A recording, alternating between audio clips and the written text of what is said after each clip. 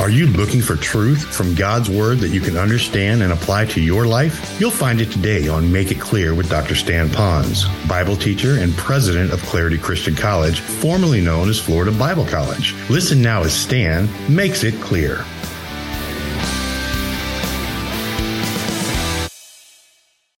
As I face our crowd here today, and what a great group of people you are, I guess because we're not so large that I don't know you, I do know many of you. And I know that many of you have been going through all different kinds of struggles and trials.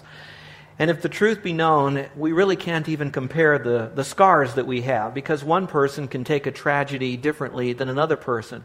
Some, without any humor, could take something that could be so difficult as the loss of a mate. And then others could feel the same kind of pain if they just lost their job. And so it's not really good for us to compare the scars, but it is good for us to not deny them, that we hurt, that our brothers and sisters have trials, and that there truly is a balm, an ointment, a salve that can reach us and touch us. Now, if I could put trials into three general categories, some trials would be known as, we would call them just daily inconveniences. A little thing that doesn't go right. The cell phone battery kind of quits on us and we lose communication for a while. That's a kind of a little trial for the moment. It's just a daily inconvenience. And then there are some kinds of trials that they just seem to be piling up with finances and with our fitness, our health, and our family, issues with them, or our friends, and maybe even with some of our foes or enemies. And these are almost relentless on us. And some of you might feel that you have been going through so many trials that you're somewhat numb to them. You're just going through the motions, and you're kind of dead inside. And when you hear there is a balm, an ointment in Christ, you're so far removed from that, you're just thinking, that's just religious existential thinking. How can that touch me in my trials that are so deep? And then there's a third kind of trial, and that's the trial that we will face, perhaps most of us, and that will be the trial that we know that we are going to die. We cross over the threshold of our health, and we know that the medical field can only do so much to perhaps prolong a little bit longer of our life, perhaps minimize the pain, but we know that we are not getting better, and we will not get better apart from a miracle of God. And so we face this trial knowing we are, not someone we know, we are dying. And that's a trial for some people, because that moves us into the greatest trial, and that is the trial of, where am I going to go when my heart stops and I die? I am afraid of dying. Now, some may be more afraid of how they're going to die. Others are afraid of where they're going to go after they die. But that's a trial. Now, whether it's a modern-day simple inconvenience, or those of you that are gripped with the reality of not knowing where you're going to go when you die, that trial, there is a balm. And we said it's in Gilead, but that balm is really found in God's Word. And I want to speak to that for a moment, because God's ointment that'll take you through the issues and trials of life isn't going to be just some Jesus that we grab a hold to and we lift our hands in praise, although that's important. I want you to know that the way Christ can be the balm, that ointment to us, is through His Word applied to our spirit, soul, and mind by His Spirit. And so today, I'm hoping to bring to you the balm of Gilead, the Lord Jesus Christ, found in His Word to those of you that have certain kinds of trials in your life. It was a late one Wednesday night after a midweek service. Carol and I were locking up, and the phone rang in the office, and Carol was nearest, so she picked it up, and she said, Stan, there's a call from Gail. Well, I knew who Gail was. As the pastor walks to the phone, you think about this person. It was a single mother who had a 10-year-old son and a 7-year-old son, whom she had raised just about her life of those children solely as a single parent.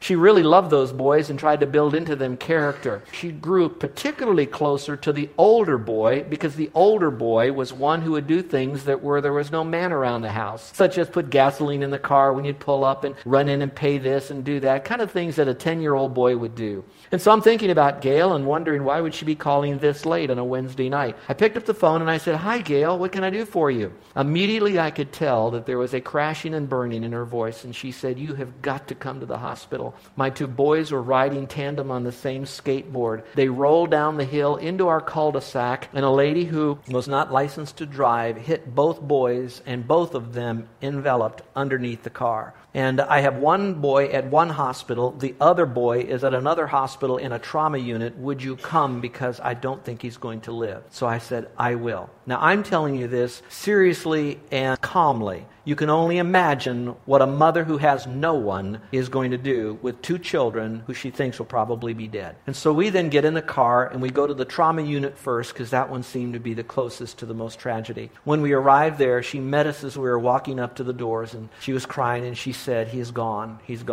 And they want me to go in to identify the body. And so we went in together with her, and we did that. I don't know if you've ever been in that situation, and I hope you never are, personally first, or even with a friend. So we got her through that little bit, and then we got in the car and we went to the other hospital, and that boy did live. Now, I'm only telling you this. It's only the balm of Gilead that can help her with her pain. And whatever you're going through right now, I don't want you to deny it. Don't try to make it seem like, it's okay, I've got pain, everybody does, we'll get on with life. I want you to know that your pain is very real, but it really has purpose. And through today's message, if you will take the time to not only listen, but embrace it privately and let God do the deepest work in your life through the trials that you have, I believe two things will be accomplished to bring Him glory.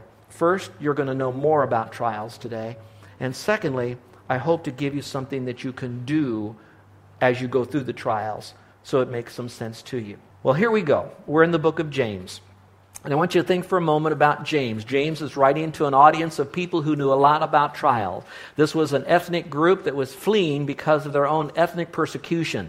And in the midst of all of that, they were fleeing because a part of them were also Christians, and they were getting both barrels from different groups. Now, when you hear the word fleeing, you think of, well, that's just a sociological group of people that were leaving a group of areas at a time. I want you to think for a moment, if you will, that these were mothers that were fleeing with their children and dads that were fleeing from their jobs, that they were having to pack up whatever they could pack up and as quickly as possible put them into a cart or put them on their back or strap them to a donkey and go, God only knows where, to a place that they had nothing waiting for them when they got there. They were fleeing with a complete unknown. And some of them were fleeing with no money. They were fleeing with physical malady. They were fleeing with all the emotional problems and all the confusion of no organization. And now James is writing to those kinds of people that were alive then, very similar to us. Now, I think about that for a moment because he introduces himself and then he launches right into a letter. Now, usually when I write a letter to someone, I'll usually say something like aloha, and I'll give them the name, and I'll do some, nice little communication to kind of get into what I want to say in a moment, warm them up, let them know that I care, and then go into this. Now, how would you like to get a letter from James where he says, hi, this is James. By the way, I want you to know that you're going to have a lot of trials. You don't know when they're going to come. They're all going to be different kinds. They're going to be horrific trials, but by the way, be happy. Now, how would you like to get a letter like that from somebody? Well, that's what these people were getting. And I think he did it because God was saying, we don't have time for the small talk. I want you to know about trials, and I want you to know what to do when you get trials. And so I hope that maybe today, and I'm going to try to ease in a little bit more than James did, but it's hard to because he's so quick to get into this particular material here. Now, if you'll notice the one particular verse, I think it's important. It says here about trials, the key phrase is, because you know, consider it joy. And I'd like for all of us in here, as I go through this message, that you would consider this, that you would think about what I'm saying, so that you will have an embracing to this truth, that you will consider it. Consider joy when you go through the trials. And for some, that's going to be very difficult. And please, you are right when you say, Pastor, you don't know what my marriage is like. You've got a great marriage. You don't know what it's like with kids. You have your kids. You're right. I don't know that. But here's the important thing. It's not so much important that I'm actually feeling your exact pain. What is important is I know you've got it. I know you have it. And I know the balm in Gilead that can help you. And so consider this, if you will. Well, I want to give you 4 myth busters about problems. So let's go to number 1. Problems are inevitable. If you'll notice the verse, it says, whenever you face trials. The scripture doesn't say, if you encounter problems, consider it joy. It says, whenever you have problems, consider it joy. Jesus said this. He says, in the world, you will have problems. Let's do this. It ought to be real fun. How many of you have had trials in the last week? Would you raise your hand? No matter what level they are, you've had trials. Now, if you didn't raise your hand, then check your pulse, if you will. I want to make sure you're still alive, all right? You will have problems. I don't know when they're going to come, but they are inevitable. We're all going to have them. Even Peter said this, don't be surprised when you have problems. Now, I'm sometimes surprised because it does catch me off guard. I had a flat tire, and I drove on a flat tire unknowing it all the way from the post office downtown all the way to the end of H1 East until someone told me I had a flat tire. That was a problem. I pulled off. No problem at all. I had a spare. Put the spare on. Before I could get back on the highway, that went flat too. So I'm going to have problems, all right? We all have problems. Now, a flat tire is not like being told that you have cancer. It is not like going to work tomorrow and finding out that they downside and you've got a pink slip. I know that's just a flat tire. But we're all going to have problems, and Jesus said that, and Peter said that. Even Scott Peck in his book, The Road Less Traveled, the very first sentence says, life is difficult. And I'd say, yeah, life is difficult. You know what? In the Bible alone, there's an entire book written about a man who had trials. Now think about it. He lost all of his family. He lost all of his real estate. He lost all of his business. Even his own friends were miserable counselors. And he had a wife that said, why don't you just curse God? Why don't you just die? Now how would you like that? That's problems. Okay, that's not a good day. That's far more than a bad hair day. And that's what he had in his life. You're going to have problems. We're going to have problems. They're inevitable. But this passage also teaches us, secondly, that problems are unpredictable. It says, whenever you face trials. Now, if I took you back to the original language, you're going to find that the word face there means unexpectedly, or to fall into it unexpectedly. Those of you that have been in your Bible a little bit longer, that same Greek word is the word that is used when, if you remember the Good Samaritan story about that man who fell among thieves unexpectedly. He was living his life. All of a sudden, thieves came, beat him up so badly, they left him for dead, and then the rest of the story goes on. Now, that man in that story, he too had a problem. Okay? It happened unexpectedly to him. He did not know it was happening. It was unpredictable, and it happened to him as well. So we don't know when our problems are going to come. They too are going to come in a very multifaceted way, just like that, unexpectedly. I read of a story recently. I'd like to know if it's true. I hope it wasn't, but it might very well be. A man was in New York, and he decided to take his first subway ride. And when he took the subway ride, the subway was so jammed with people, the only place he could stand was by the door. And while he stood by the door, the subway train is going by so rapidly, he got motion sickness. And some of you know what it's like to have motion sickness or seasickness. He was so sick. Now, the next thing that happened, the door opened up at one of the stops, and when it did, the first man in line got this man who was sick lunch. Now, you can read between the lines. Now, that's bad for that man to be sick and how embarrassed he was, but I can only imagine the man who was first in line and those doors opened up and the first thing he saw flying at him was fill in the blank. All right, the point being is problems can come unexpectedly. We know that they're going to happen. They're inevitable. Number 3, problems can come in a variety of ways. It says the trials are of many kinds of trials. Again, in the Greek, that means multicolored. It doesn't mean that it's only one color. They're all different kinds, all different shapes and sizes. Some of them will be inconveniences, like I mentioned earlier, and some of them are going to be horrific problems that will not go away and may never go away until we leave planet Earth here. There's many kind of problems that we will have. There's a lot more than 31 flavors of it. They come in all different shapes and sizes. So for just a moment, what I'd like you to do, if you will, in your mind's eye, I would like you to think about through the rest of this message, because of that, the particular trial that you're going through now that you cannot get around and you cannot get through. It is there, and it will take somewhat, we might call, a miracle of God to remove it. Is it with your fitness right now? A chronic problem that no matter how hard you try, it's not going away. Is it with a family member who is tough on you? A marriage, a parent, a child, a relative, a family member that you can't get around. That person is just enslaved with an issue that is confounding your relationship. Is it with a friend or maybe a former friend now, and you're struggling with that, and it's a trial because you still have to face that friend at work or wherever you might be in the community or maybe a neighbor? Could it be with your finances? That truly it is tough on this island, and I don't need to paint you that picture. Just pick up any newspaper and you know that it's probably not going to get any better for a long time, and more than likely will get worse. And this is a trial. You don't know how you're going to make it. You're starting to get nervous to make your house payment, the electric payment, all the things that are going on with your kids. And I could go on and on and on. Think about whatever that trial is. Now take that with you, with me, through the rest of this message. Shall we do that? Here's the fourth myth buster, and that is problems have purpose. I want you to now begin to think that whatever you're going through right now is still permitted by a loving, sovereign God. Now, I said that pretty rapidly, but boy, if you get that, you've got the rest of the message and go home. Whatever trial you have has been given to you by a very loving, sovereign God, and it definitely has problems. The verse goes on to say, because you know that the testing of your faith develops. Now, you could circle the word develops. In other words, the trial that you have, the testing that you have right now, it is developing something. All right, so there's purpose in this thing. And there are three purposes behind your problems. The first one is the problems will purify your faith. The testing will purify your faith. It'll make you stronger.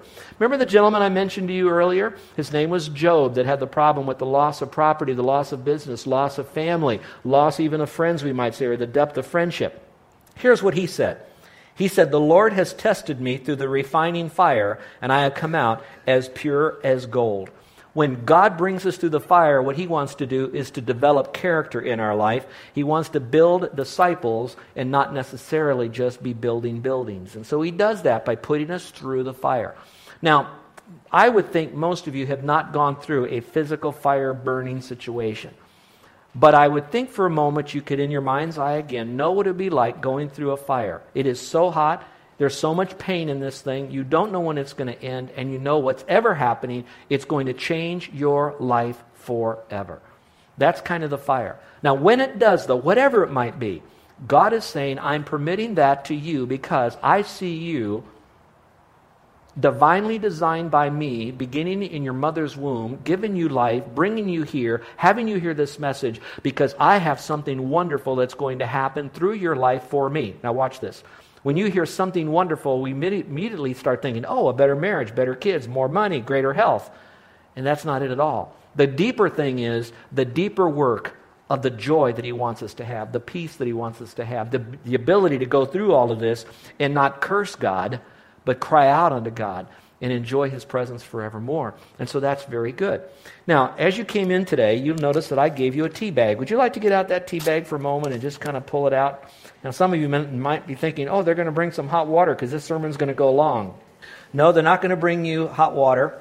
And yes, possibly this sermon will go long. But I wanted you to have this tea bag and pull it out for just a moment.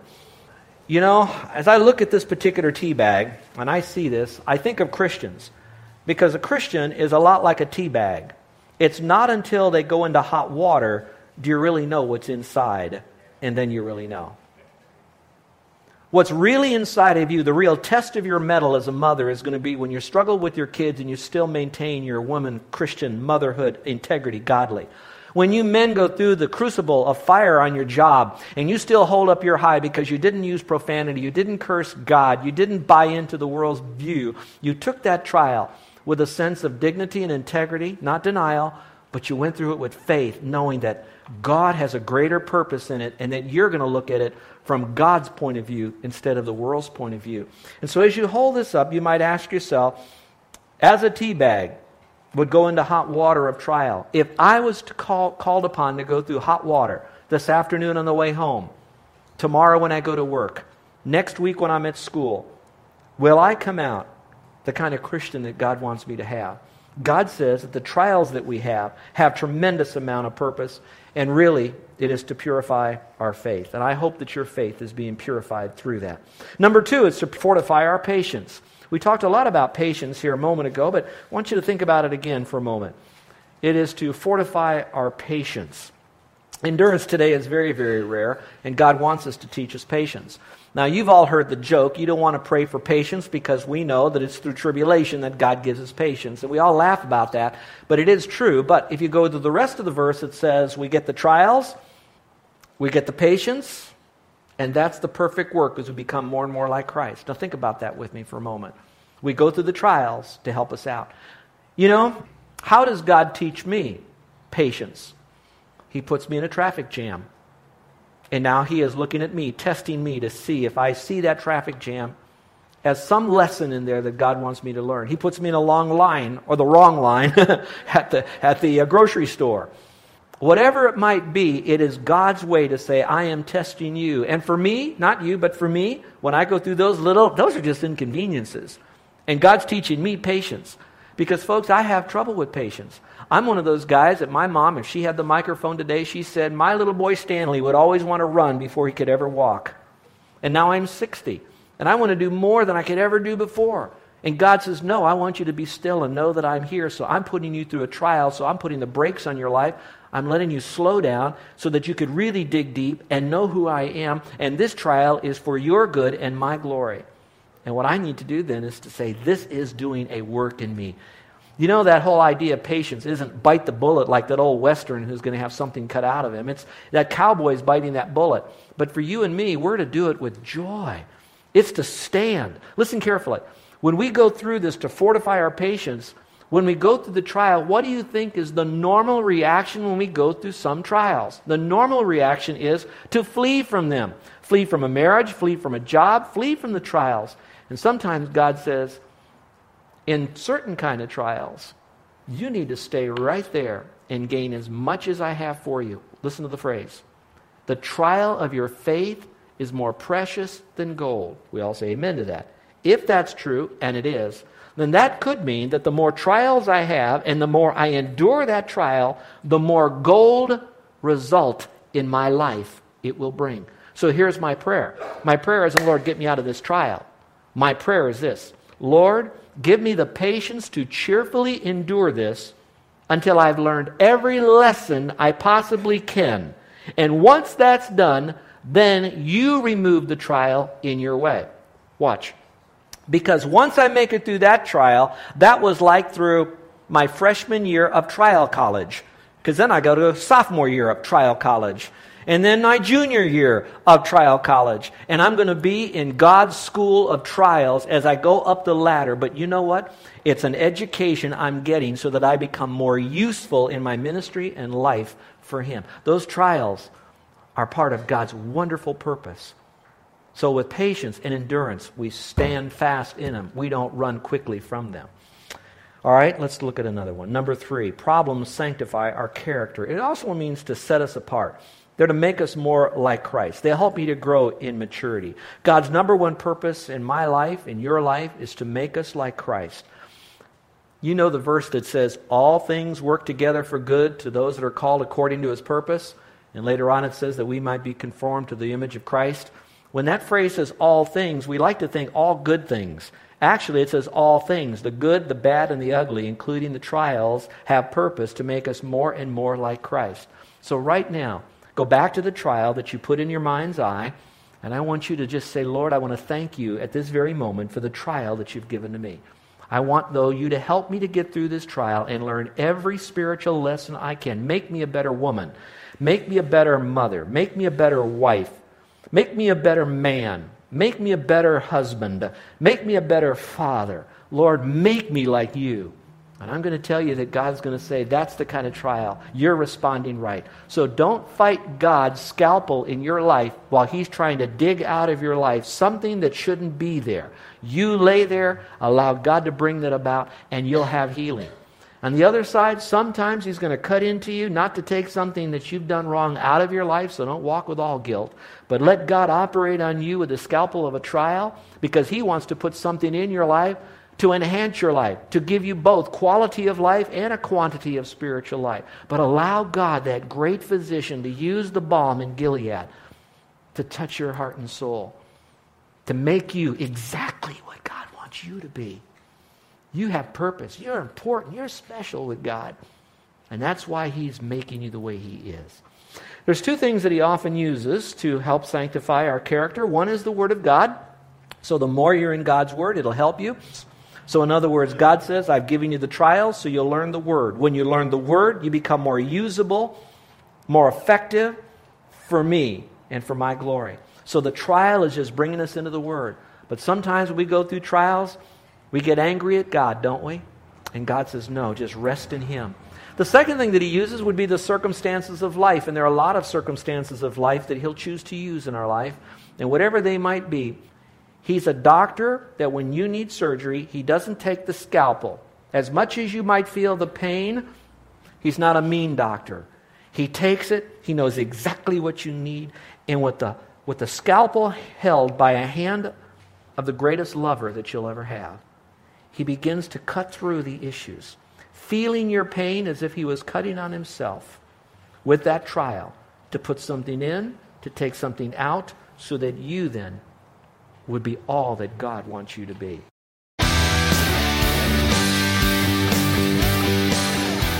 This is Joe Ponz, and I want to thank you for listening to Make It Clear with the teaching of Dr. Stan Ponz, founder of Make It Clear Ministries and president of Clarity Christian College. Make It Clear is dedicated to taking the Word of God with clarity into every person's world. It's the support of listeners like you who make the ministry of Make It Clear possible. You can provide your tax-deductible gift to Make It Clear online by going to makeitclear.org. That's makeitclear.org. Thank you for helping us make it clear. If you would like to have Dr. Ponz speak at your church or event, please email us at tellmemore@makeitclear.org. That's tellmemore@makeitclear.org. Thank you, and remember to make it clear.